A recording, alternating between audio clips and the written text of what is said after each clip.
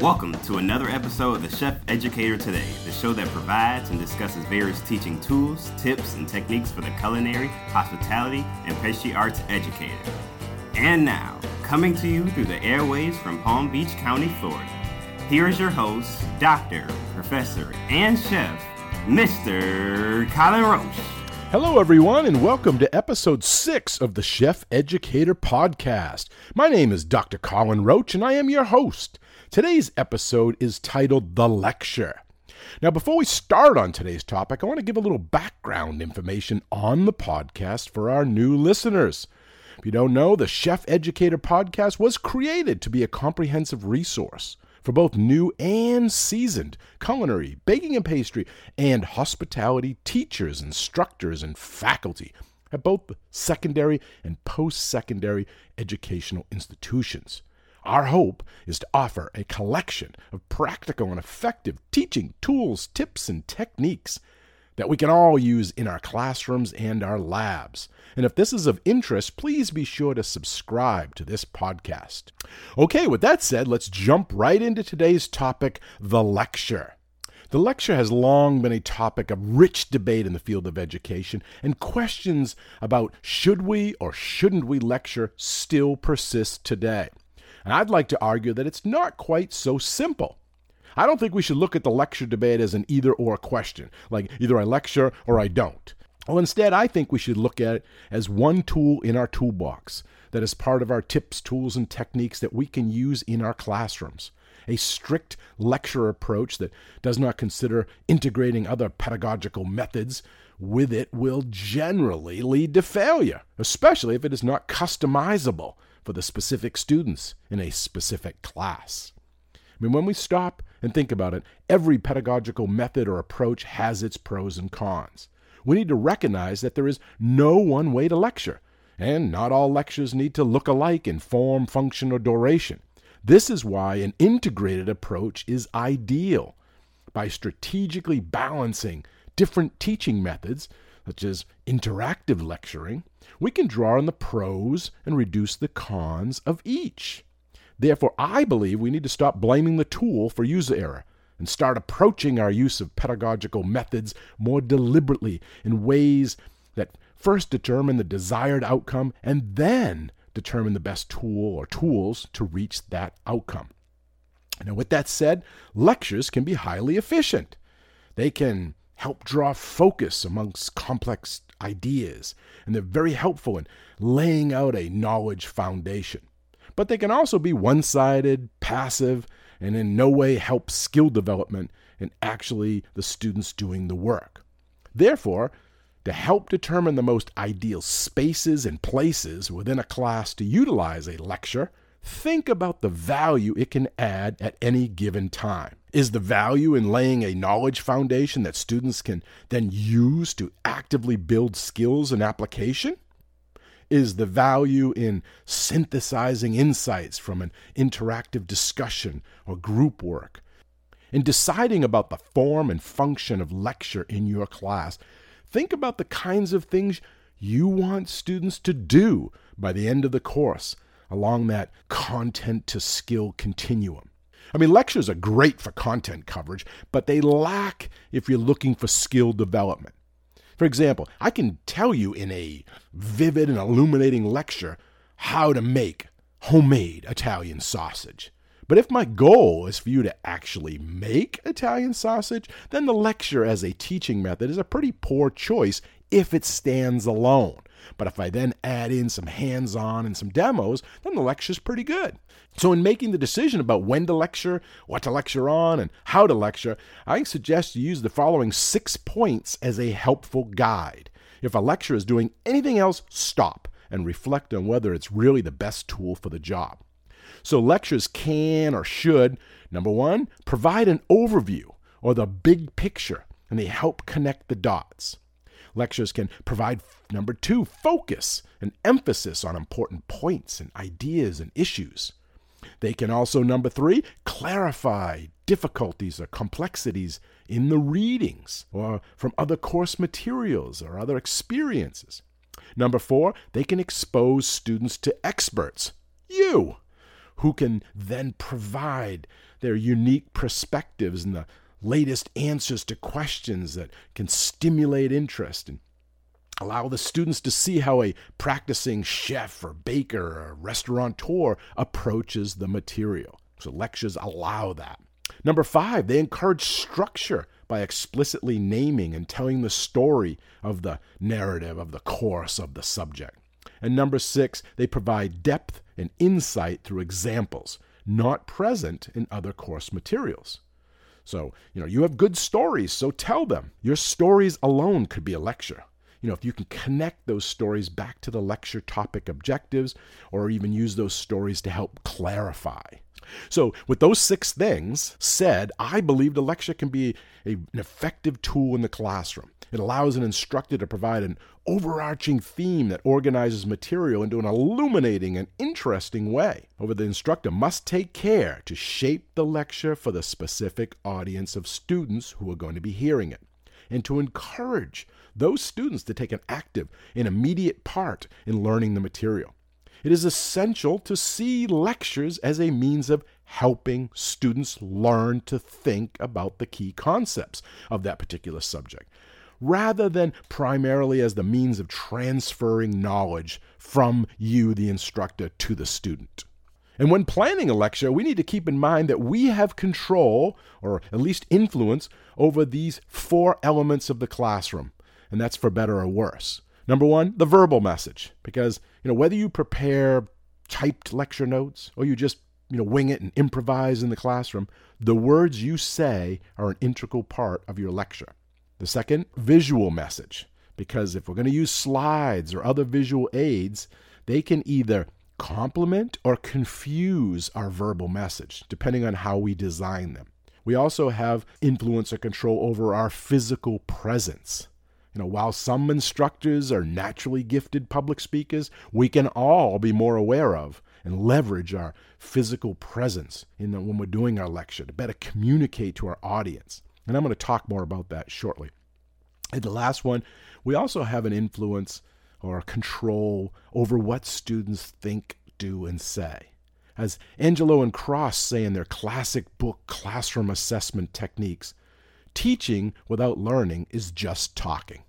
Therefore, we have to think about how can we help our students mentally grapple with the material during class. Keep in mind, we don't have to lecture the whole time. For example, maybe we could consider breaking it up and adding in some small group or whole class activities that could enhance our students' learning. So what I'd like to do now is break it down into 3 sections: the before, the during, and the after the lecture. And I want to talk about specific things that we can do in each of these sections or areas, okay? So the first section is I call before the lecture, and that's where the preparation comes in play and what we should be doing. This is where we plan the content. We all know that preparation is essential, that all teachers who are any good are well prepared for each class. So at this beginning phase, start by thinking about the type of students in the class and the goals for the course. And what are your goals for this current session? What are the type of materials you're going to be presenting and what media you're going to be using, if any? And then, once you think about that, you can begin structuring your lecture. The lecture should have, obviously, a clear beginning, middle, and end. And it should also have an overarching theme or an objective that fits the course as a whole. And it should, if possible, relate back to the previous lecture. And that would be a good starting planning point. So let's start with an introduction or an outline or an agenda of the lecture. Because when you use these, they let the students know what it is we're going to be covering in the class or in that specific class, and how the materials for the day connects to previous and maybe even future material, and why it is worth their time, the students, to engage with and understand the content. And next would be the organization of our lecture. The suggestion is to try and organize your lecture like a good speech. As Barbara Gross Davis suggests, you should prepare your lecture for the ear, not the eye. Therefore, use short, straightforward sentences and informal speech with a clear structure and kind of transitions along the way that mark the key points. Now, transitions, what are often called signposts, can help our students follow the sequence of our lectures. They're basic markers that clearly signal important points. Like you might say something like, well, if you only remember one thing of today's lecture, this should be it. Or pay attention now because this is tricky. These are like little signposts that help the student as we go through our lecture. They can also signal transitions from a subtopic to the next. For example, okay, we covered the basics, now let's look at some specifics. These transitions can also let the student know that they're transitioning from general theory to maybe an example, or from concrete observations to the abstractions, or so on. Because students often need help navigating the content, and these cues that we give them can help them organize the information in their brains. And be sure to include a variety of examples in your lectures. Examples or analogies make the material more understandable because they connect the content to ideas students already are familiar with, which helps activate their prior knowledge and create more robust knowledge representations in the students' minds. Given the diversity of students on many of our campuses, including international students, it's important that we use a variety of examples from different perspectives and cultures so that our students are more likely to resonate with at least one example. And examples and analogies work best when they are fully fleshed out in advance. So I plan them out, I write them right into my lecture notes. And try to incorporate visuals into your lectures. The human brain has independent processing streams for visual and verbal information. And research has shown that dual channel processing is better than single channel. In other words, learning can be improved when instruction includes both visual and verbal information. Therefore, incorporating visuals into your lectures can help your students learn. However, be sure to design your visuals carefully, making sure that each visual you choose to include has a clear purpose. I do this when I'm using my PowerPoints, being careful to limit the amount of information I include on each slide so that my lecture, rather than the PowerPoint itself, is the focus. And of course, seek out any training you need to master the use of the equipment and technology beforehand. And make sure you practice using these tools so that you can integrate them smoothly into your lecture. And one of the biggest keys when planning out your lecture is to be sure to include opportunities for active learning. Given that some research suggests that students have an attention span of around 15 to 20 minutes, and that university classes like mine are scheduled for around 1 to 2 hours, we instructors must do something to control our students' attention, to keep it on point. I recommend changing the activity by building what I call a change-up into the class to restart that attention clock. So every 15 to 20 minutes, I'm going to change something up.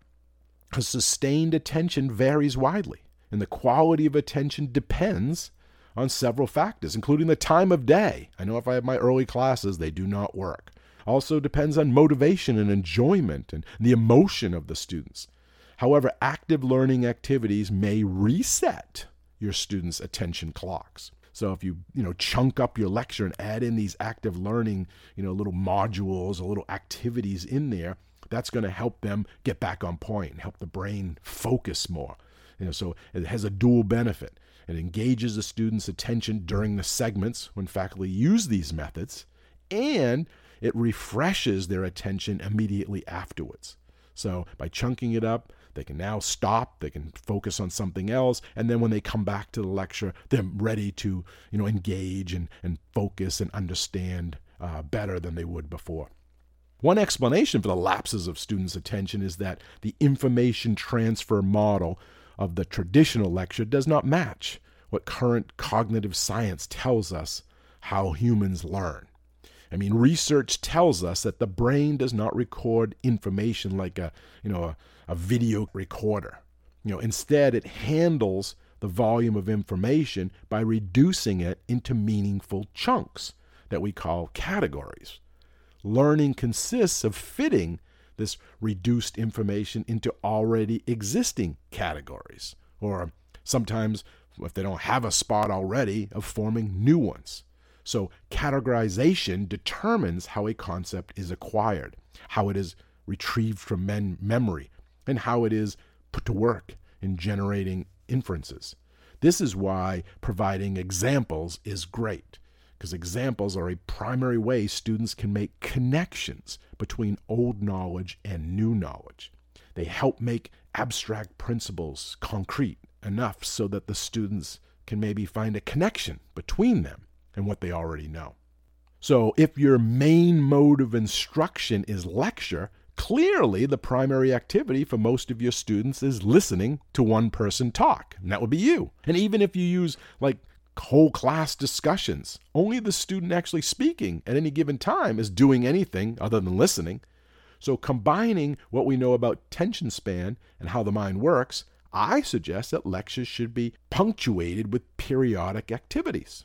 And as we just learned, once a new concept has been introduced, students need an opportunity to practice thinking in terms of that concept. By planning when to insert in an activity, you can make sure that your students pay the most attention to the issues which are most important. So don't do activities for their own sake. They should be integrally related to giving students practice with the most important concept in that day's class. When you plan your class, you will want to decide how often to add a change-up and what activity to use. I would use the 20-minute attention span as a rule of thumb to start. So that would be in a 50-minute class, use one change-up in the middle. And maybe if you have a 75-minute class, use two change-ups. Maybe at the third of the way through and then again at 2/3 of the way through the class period. But again, don't follow this religiously. Anything that becomes predictable will lessen the impact of the change-up. So variety is a powerful force. So having a handful of activities that you can use comfortably will help the students, keep them guessing, wondering what you will do next. So you don't have to do that exact time in your lecture, and you don't have to do the exact same activity every time. And be sure to spend some of that activity time that you carved out for debriefing afterwards. Without a wrap-up, students see these activities as disconnected from the lecture. By putting in a debriefing helps the student to understand what was important and what was not, and why we had that activity and how it all relates. As novices, the new knowledge students are receiving in your lecture is a heavy load on their working memory.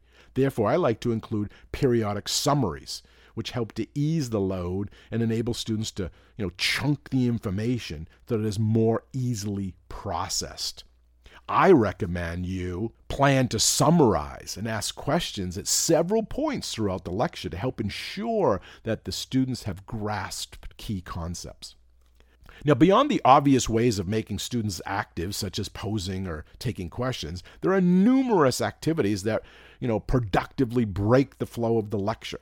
And I'll be discussing these in more depth in a future podcast, but here are a few examples that can be used. You can pause to pose a thought problem, which, this gives students sufficient time to reflect and write a response, usually 1 to 2 minutes.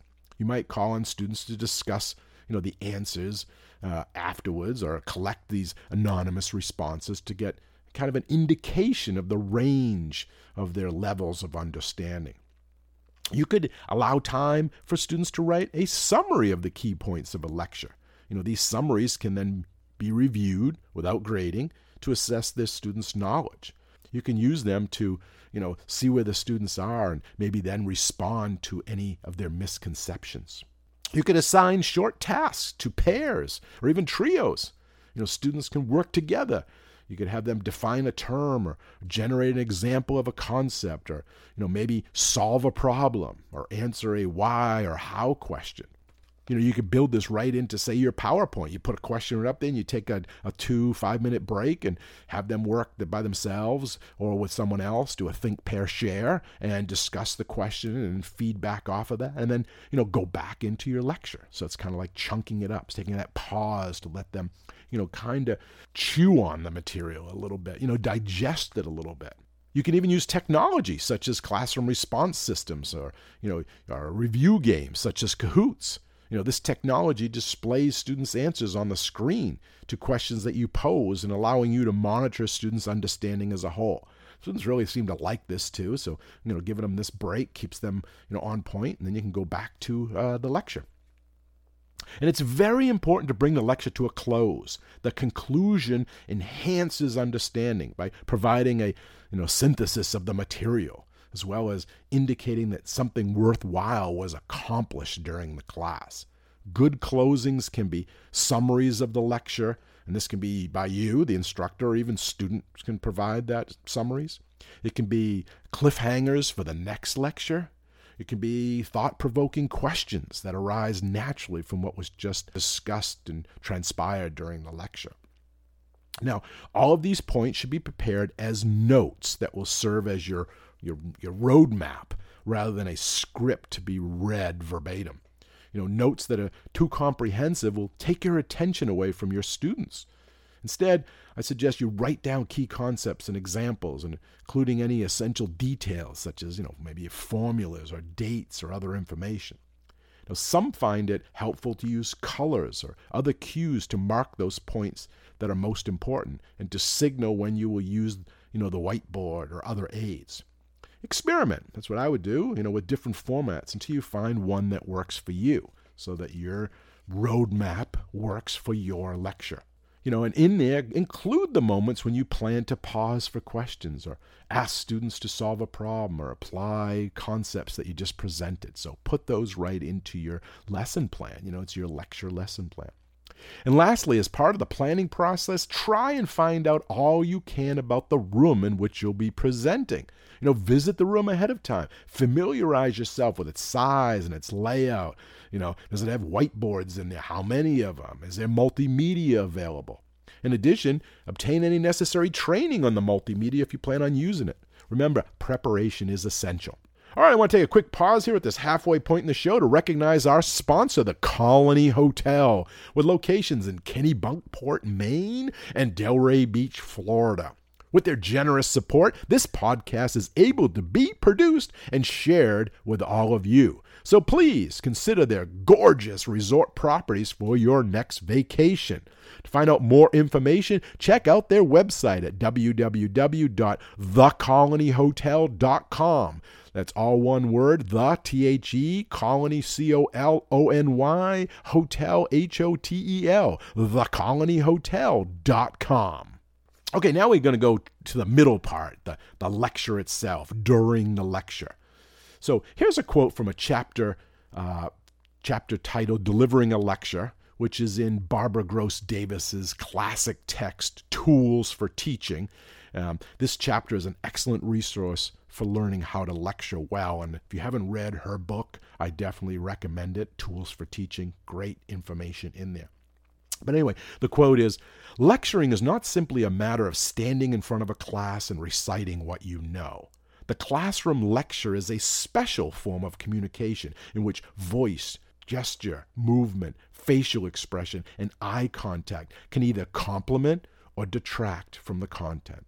No matter what your topic, your delivery and manner of speaking immeasurably influences your students' attentiveness and learning. And here's another one from McKeechie's book, Teaching Tips, another great book if you haven't read it. He says, effective lecturers combine the talents of scholar, writer, producer, comedian, showman, and teacher in ways that contribute to student learning. So as these quotes point out, an effective teacher is an excellent communicator and therefore thinks about improving his or her presentation skills. One of the most important aspects of communicating is shaping both content and style to fit your audience. So in the classroom, if you cannot communicate in a way that is both comprehensible and interesting to your students, their learning will be greatly reduced because they're probably not going to pay attention. Therefore, I suggest you review and practice the lecture before class begins. Practicing the lecture will help you identify points where you're going to want to slow the pace, or maybe pause, or offer a summary or a question, and collect yourself and your thoughts before class. Some people find it helpful to relax before entering a lecture hall to perform. If this is an issue for you, avoid scheduling anything right before class if possible so you can get in the right mental state. Some people leave at least 30 minutes before your class to kind of organize your thoughts and gather any material you need. It is in some way a performance, an educational performance. I also like to arrive to class early and greet students who are already in the room. This helps create a friendly atmosphere and indicates to students that, I'm approachable. Students will feel more comfortable asking me questions and maybe will feel more engaged in the topic of the course if they have an opportunity to interact with me in this way, especially informally before the class even starts. So try that if you don't already do it. Now, once the class starts, introduce yourself and explain your interest in the topic on that first day. Try to create a comfortable, non-threatening environment. The more an instructor interacts with the students before and during a lecture, the more active the learning will be.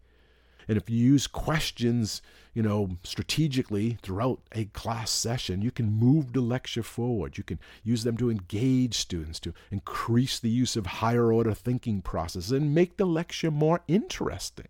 So you want to pepper those throughout and plan those questions in your plan. And provide students a clear sense of the day's topics and their relation to the course as a whole. Write an outline on the board before class begins or put it up on the screen. This strategy will help students organize the material you are presenting.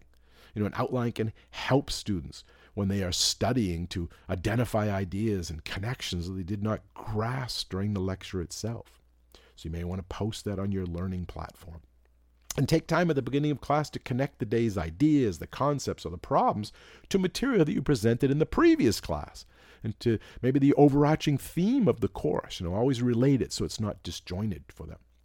And show passion for the subject. Tell students what you find fascinating about what you are teaching. If you're teaching a course that you have taught many times, recall what is interesting about the subject to someone learning it for the first time so you can get that energy back. Find new applications and examples that will enable you to communicate why the topic should be studied and it should be understood. And show enthusiasm for the topic, not just the subject. If you're excited about the material, it must be worth paying attention to.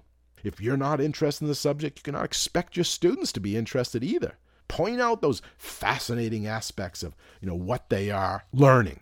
Emphasize relevance. Connect your material, if you possible, to current events or pop culture, as this will really, help the student motivation. And I suggest you develop a teaching persona if you don't already have one. Decide how you want to be perceived and what mannerisms you want to have. For example, do you want to be quiet, humorous, formal, or informal? Whatever persona is right for you, aim to convey confidence and ease. Move with certainty and assuredness. Be careful not to seem pompous or intimidating. Focus on communicating with your audience. Speak loudly and clearly. I like to speak slightly louder than I would in a normal conversation. Project your voice. Face your audience when you're speaking too. Speak with an animated tone, more slowly than you would in an informal conversation. And ask students to tell you if they cannot hear you. Some may feel too intimidated to speak up unless you ask. So ask, can you hear me there in the back? And when lecturing in a large room, use a microphone. The class may also include students with hearing problems, and a microphone could help ensure that students can hear you even when you turn to the board momentarily. If you turn your back for a minute, the microphone will still be able to project what you're talking about. And as I already kind of mentioned, modulate your tone, your pitch, the speed of your speech. Definitely don't speak in a monotone. I like to vary the pitch and speed of my voice for emphasis and effect. And use appropriate pauses. And rather than using filler words such as for example, just simply pause before moving on to the next idea or point. And pace your speech. And what else? Enunciate. I always try to enunciate, especially the key points. And I go over the key points at a slower pace than I would, maybe going through an anecdote if I'm telling a story or giving an example. So modulate that pitch. And your movements are important as well, so monitor those. Be conscious of them. Don't be too static. Leave the lectern if you have one and close the space between you and the students if possible. But don't appear to be too frantic, pacing back and forth in the front. That's bad too, but move around. Use the classroom as a stage. Move around so that you can engage and interact with your audience. Do not stand in one spot the entire time. Move around and move with purpose. Don't walk aimlessly. Have a plan. And make eye contact with the students in all areas of the room, not just with the students who routinely answer your questions or those that appear engaged. Look at others. Look at them all. This will make your presentation more effective and will also give you a chance to monitor students' faces for indicators of understanding or confusion or boredom and so on. And especially if you're writing on the board, turn back to talk to the students. So one, they can hear you, but two, you want to see what they're doing. And when you turn, make sure you turn all the way around. So you're not neglecting one side of the room, so turn around, look at all sides and see if there's any hands up, if there's any questions. Make sure you still have them all. They're all still paying attention to you. And as mentioned earlier, use gestures and facial expressions. They can help you explain, emphasize, and communicate the material. Research actually shows that the best hand gestures are those that reinforce the point you are making. So maybe you could illustrate lines with your hands or show a chopping motion, so get animated a little bit. However, careful. You don't want to develop distracting habits such as, adjusting your glasses or playing with your hair or pacing. Those would be distracting. To find out if you are maybe unconsciously doing something or anything that may be distracting to the students, maybe have a colleague observe one of your classes or even videotape your class and then go back and look at it. You might find something you don't even realize you've been doing. And actively involve students in your lecture. If you create an expectation in class that students will often be asked to participate, they will be more focused on the material because they're expecting you to maybe call on them. Moreover, active involvement will create stronger and more meaningful representation of the knowledge in the student's mind. So I would suggest that. And when you do ask questions, don't be afraid of silence. Allow for pauses and allow for wait time. Wait time is the pause after the instructor either asks a question or asks for questions. Students need time to think of a response to a question or to think of a question to ask. So do not be afraid of silence. Most instructors, research shows, wait about 1 to 3 seconds for a response. However, if you increase that wait time to 5 to 10 seconds, you're going to dramatically see increases in the number and quality of the responses that you're getting from your students. And if the 10 to 15 seconds pass without anyone volunteering an answer, or the students are giving you puzzled looks, just rephrase the question and ask it again. But do not give in to the temptation to answer your own questions. This will, condition the students to hesitate before answering to see if you will supply the answer, right? They're going to catch on pretty quick. Like if we just wait him out or wait her out, she's going to tell us anyway. Patience is the key. Do not be afraid of silence. The longer you wait for students to respond, the more thoughtful and complex their responses are likely to be. To help you make those pauses, here's a little trick. Take a drink of water or a drink of coffee or whatever you happen to have. Ask the question and then go over and take a drink, and that'll give you time to stall and give the students time to, formulate their answer and respond. And make sure you demonstrate respect for and interest in all the students' ideas and their questions when they do ask. Make it clear that you're interested in what and how students are thinking about the material. Show that you value their questions and insights. Refer back to their responses later in the lecture or a subsequent day. Say, I remember yesterday or last class, Bobby, you asked that great question. I'd like to, talk about that a little bit more today. This strategy is especially important in a large group. It's common for students to be very sensitive to an instructor's reaction. So use that in a positive way to keep that, that energy, keep them participating in, the lesson, the learning, the education. And another obvious one is do not read your notes or read the slides. Doing so is just going to lower the energy level. It's going to lead your audience, the students, to feel less engaged. It's just like if you're reading something. So you gotta, you have that script there. You have those notes there, but you don't necessarily follow it verbatim. And while you're lecturing, interact with and pay attention to the students, your audience. Make eye contact, as already mentioned, with the students. Build a rapport with the class. Make sure the class is with you. They're following and understanding what you are discussing. If they appear to be lost, take additional time to explain points or to back up or to veer off course for a minute. Ask questions and answer questions that they may have. And don't take yourself too seriously. Be able to laugh at yourself and your mistakes. Feel free to bring humor into the classroom, but, direct it at yourself rather than at the students. Don't make fun of their questions or their ideas. That's just going to turn them off. But, at yourself, self-deprecating, sure. And lastly, when you're in the lecture, keep track of time. Do not start early. The students will be still arriving. But also don't end late. The students often do not recall or listen to information that you present after the class period is technically finished. They're already packing up. They already saw the clock. They have to go to maybe another class. So they're not listening. So trying to cover too much information in class sessions helps no one. So that last 10 minutes, maybe that's a good time to, recap. That's to summarize. That's to talk about a future class because, they're starting to disengage at that point. Okay, and the third section is after the lecture. It's all done. This is a time to what I call rethink, retool, and revise. Each time you deliver a lecture, you learn something about how best to present the material. And while it's fresh in your mind, jot down those brief notes on how each lecture went and use this as the basis for improving your presentation skills the next time you do it. It helps you rethink the material that you included. Maybe you want to change stuff out. And you can rewrite the lecture or develop new ideas for future teaching and maybe even research projects, something you want to try, scholarship of teaching and learning. Oh, here's a new technique that I want to try in this class and see if it works. And include these notes that you take with your lecture notes so that they're readily accessible the next time you teach the course. You can look back and go, oh, that worked. Oh, that didn't work. Oh, I wanted to change this up. Oh, I thought I might try this. Oh, here's a new movie I want to try or a video. And speak with your colleagues about their approaches and what's their ideas. And stay abreast of new scholarship on teaching and learning. Especially with technology. You can go on and find out what you're using. Is there a better way to deliver stuff?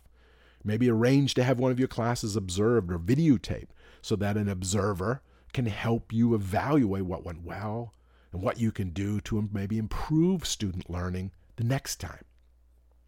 Lecturing is a time-honored teaching technique that, for better or worse, is the major teaching method employed in most academic departments and schools.